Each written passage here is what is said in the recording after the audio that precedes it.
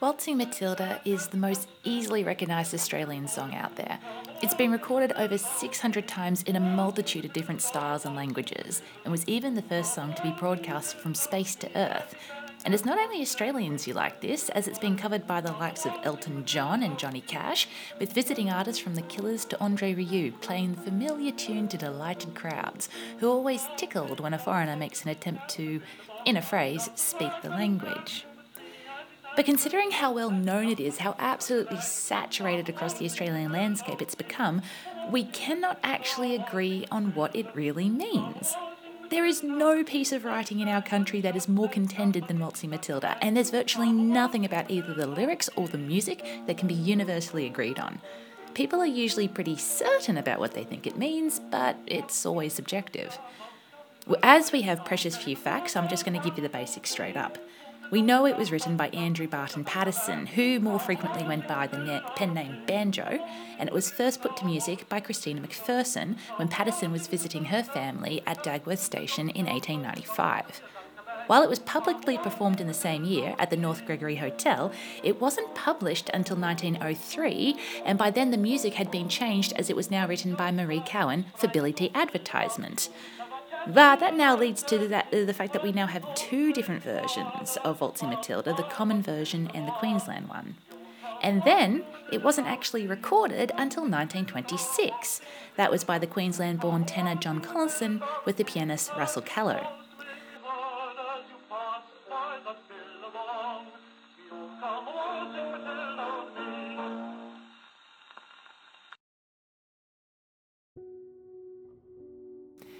So, in some ways, we have a 30-year grace period when the song's meaning was very much left to the masses. Even the very name Waltzing Matilda causes confusion. One of the most interesting interpretations I've come across so far is the idea that the name is in fact a euphemism for a hanging, and that the last jerky kicks the condemned gives as he's strangled to death is in some way seen as a waltz. Now, like I said before, there's so many conflicting accounts that there really isn't a right or a wrong, but in this case, I'm going to say most likely not. I'm also going to say that you're morbid as hell if you think this. Come on, guys, this song is already dark enough. And aside from some vague word-of-mouth stuff, there is absolutely no historical evidence for this one. I think someone out there just wanted to sound cool. The most commonly accepted belief is that the term Waltzing Matilda comes from the German phrase auf der Walz, or auf der Walz gern. Entschuldigung, aber mein Deutsch ist total bescheuert. Now, this comes from the Wanderjahre, or the journeyman years, aka the prototype of the gap year. This is a medieval tradition that's still alive today in Germany, where after the completion of your schooling or your apprenticeship, you go out into the world for several years, travelling, working, perfecting your craft. But by the time it came to Auf der Walz in Australia, things had changed. Yeah, they were still travelling and looking for work along the way, but now this was due to desperate unemployment rather than the widening of one's world's views. And who is Matilda? Often it's interpreted as the name for the actual bag that the lonely swagman out there on the road with only his pack for company would sometimes personify his bag as a woman. But believe it or not, there were actually women out on the road too, and in some places in the country, Matilda was actually slang for those unmarried women on the road who acted in all ways as a wife would to the swagman that they followed. It's also interesting to note that this name also keeps with the German flavour, as Matilda comes from Mathilda, meaning battle-hardened or mighty battle-made. And Matilda wasn't just reserved for white women either. There were many Indigenous women who accompanied the swagmen across the country, either by their own choice or not. There's another song that addresses this particular topic much more directly called The Drover's Boy, but that's going to be for another day. In a way, Matilda is both no one and every woman west of the Divide. It's almost like a gentle ode to the convicts, the pioneers and the Indigenous women who all lived extremely harsh and mostly forgotten lives. And let's be honest, guys, Banjo was a poet. He wanted the thing to sound good, and the words Waltzing Matilda just sound nice. I mean, the phrase humpin' your bluey means the same thing, but it doesn't really sound nearly as good. Think about it. Oh, come a humpin' your bluey with me. Yeah, it fits, but it doesn't really work. A lot of the language in this is now a bit archaic, and in some circumstances it's so distinctly Australian that when recordings of Waltzing Matilda are made overseas, a lot of the words are changed, particularly those of an Indigenous origin. Think about it, jumbuck becomes sheep or ram, tucker bag becomes food bag. Those I can understand as their direct translations, but I still don't like billabong being changed into waterhole. It's not a waterhole in the traditional Northern Hemisphere sense of the word. Billabong literally means dead water, and it can mean either the deep part of the river that doesn't dry up during drought, or a small branch of the river system that has become disconnected and is now shallow and stagnant. And like I said before, Banjo is choosing his words to sound good, to bring a certain image to mind. Billabongs, they're lonesome, they're cut off, and sometimes they only appear when things are rough. Everything is rough, dry, and still. The swagman all alone, he's cut off from society as the bad times weigh him down. He's out in the middle of nowhere where it's rough and dry and still. Makes you think, is the imagery in the poem supposed to reflect the man, or is it supposed to show how, given time, the man reflects his country?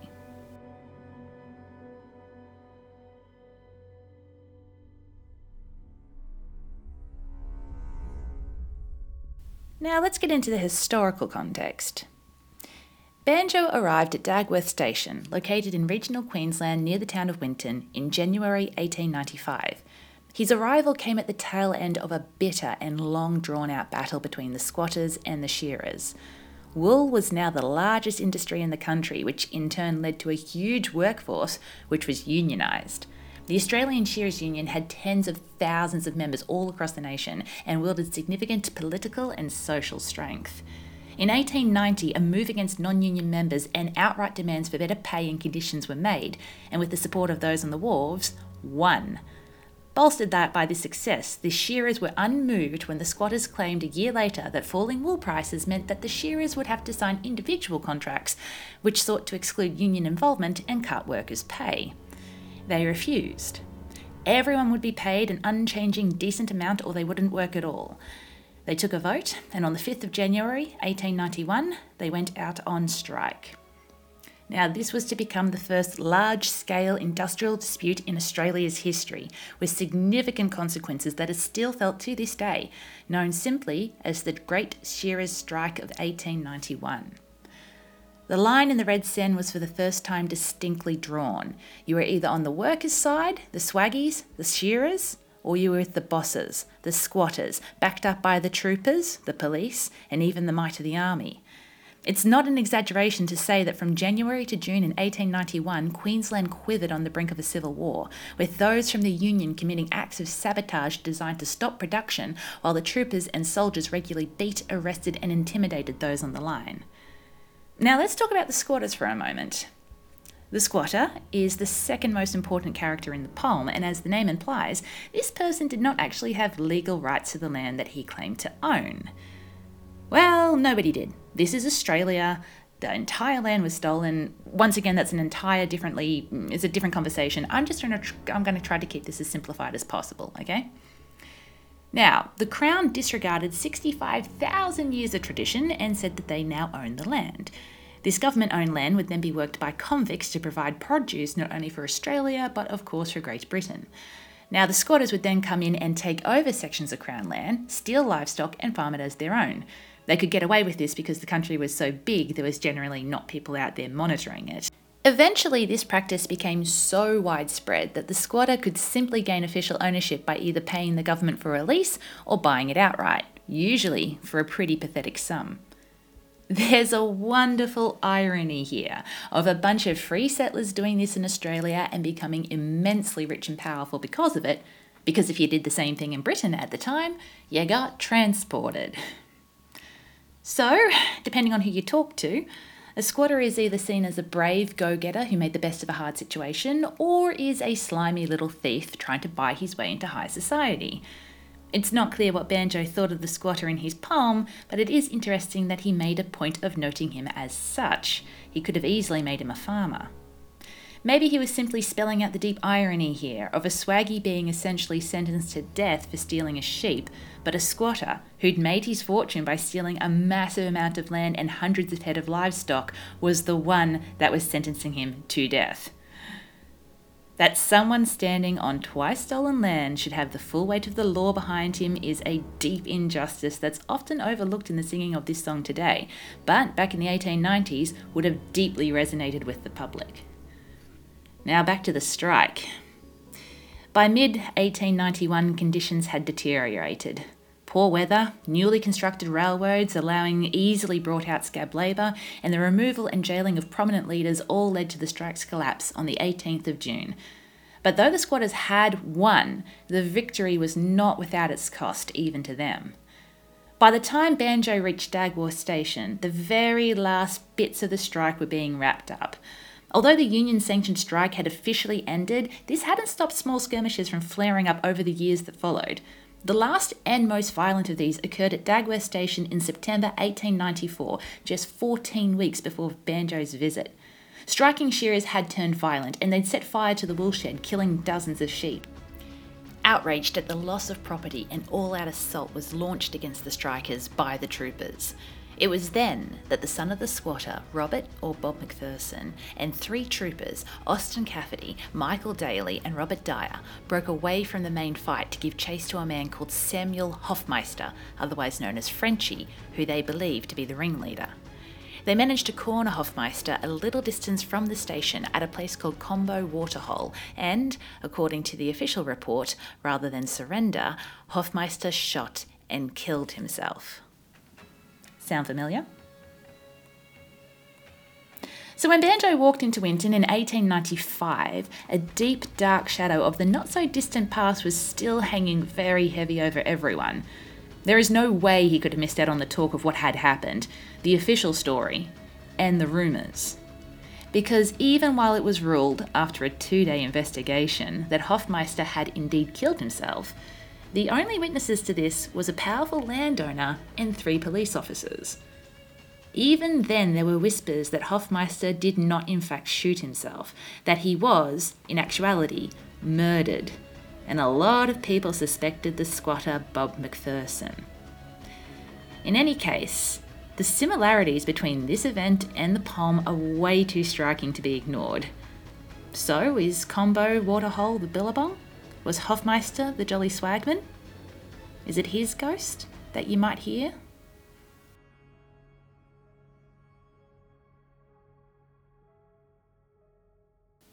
And why the hell was Banjo in Winton in the first place? Now, it's not an exaggeration to say Winton is in the middle of nowhere. I've been there, I've been to nowhere, it's right in the middle. You do not go there without a reason. At that time, back in the 1890s, Banjo was engaged to a woman called Sarah Riley, and the 2 of them were in Winton visiting Sarah's brother Frederick. Frederick Riley was part of the squattocracy, as it was known, and he owned Vindex Station, which was right next to Dagworth. The Rileys and the McPhersons were friends, and when Sarah and her visiting fiancé came into town, that was an excellent excuse for the 2 families to meet up, come together for an evening entertainment in Winton. And that was where Banjo Patterson met Bob McPherson's sister, Christina. And now we get a whole different layer to this story. Now, Banjo and Sarah Riley had been engaged for 8 years at this point, with both of them now in their early 30s and still unwilling to walk down the aisle. Breaking an engagement in those days was beyond hard, but the length of this one showed that neither party seemed to be overly taken with the idea of matrimonial bliss. Banjo did seem taken, however, with Christina. Christina McPherson had returned to Dagworth Station from Melbourne to spend Christmas with her family, just after the recent death of her mother. That evening, at Frederick Riley's place in Winton, Christina began to play various little tunes that she knew on the zither or autoharp. By her own confession, she wasn't overly musical, but she did have an ear for it, and about halfway through she attempted to recreate the Craigielea March, a Scottish song that she'd heard in Warrnambool just the year before. While listening to her, Banjo asked her what tune this was, and when she told him, he gave the offhand remark that he felt that he knew it already before, as it awoke the Scot in him, and that he could probably write something to it. And it was then and there, probably in a small, dusty, overly hot parlour in a tiny country town in the middle of nowhere, that Banjo scribbled out the first verse. The two of them tested it together, and as it seemed to work, Banjo was bolstered to finish it by the end of the evening. By the end of the night, what we now know as the Queensland version of Waltzing Matilda had been written and performed. Within the first few weeks, everyone in the district was singing it. And soon, all the travellers, the swaggies, the stockmen, the shearers, they'd all learnt it, and they had taken this tune and spread it far across the Midwest by word of mouth alone. The Queensland version, as we know it today, is mostly the same, but it does have a distinct addition. When you sing the chorus, you add the words, "Matilda, my darling."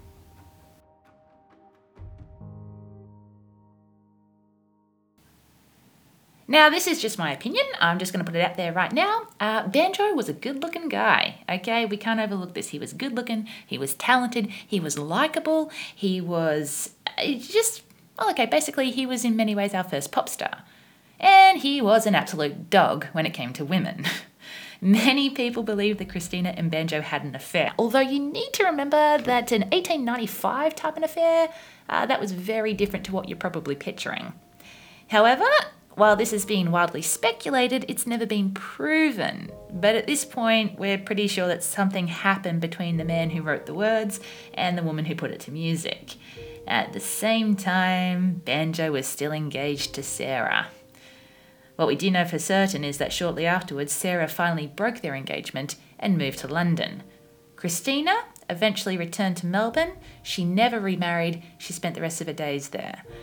And Banjo was never again invited to Dagworth Station. A few years after this, when Banjo was between publications, he gathered Waltzing Matilda along with some other little pieces and sold them to Angus and Robinson for the sum of £5. That's all he ever got for it. That's roughly the equivalent of $650 today, which, to be fair, isn't bad. I mean, I tell you right now, if I could make $600, selling a few poems, I would in a heartbeat. Now that this song was basically in public domain, the company Billy T hired Marie Cowan to rearrange Waltzing Matilda in 1903, specifically to add the line of "waiting for his billy to boil." Surprise, guys! The most commonly heard version of Waltzing Matilda is actually based on an advertisement for tea. But I think we already knew that. Generally, that seems to be one of those little trivia facts that you come across at some point. And from then on, it just spiraled. One reason why Billy T chose this tune for advertisement is that it was already popular. And now that it was on this radio, it was in the theatre, being played in every dance hall, in every home, around the campfire, in schools, in the army, being sung softly and slowly by those feeling more than a little bit homesick as they travelled overseas. It was everywhere. It can be played in any way. And by the 1920s, everyone knew it. But why has it remained so popular?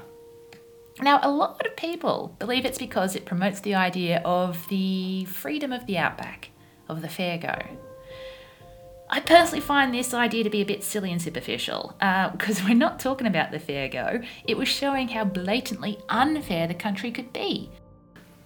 Think about everything that happened in the lead up to this 4-verse poem. There was a strike, a death, a whispered conspiracy, an affair. Waltzing Matilda is much darker than a lot of people think. Although it doesn't try to hide it. The lead character dies. I mean, it always kind of pointed out that it might have a lovely, happy tune, but it doesn't have an overly happy story. The writer Matthew Richardson said that Waltzing Matilda was more likely written, and I quote, as a carefully worded political allegory to record and comment on the events of the shearers' strike. But it was also written without being overtly political in its own way, without offending the type of upper crust crowd that he was trying to sell his poems to in the first place. I find it very interesting that it was put to the music by the sister of the man most likely responsible for the murder of the infamous Swaggy.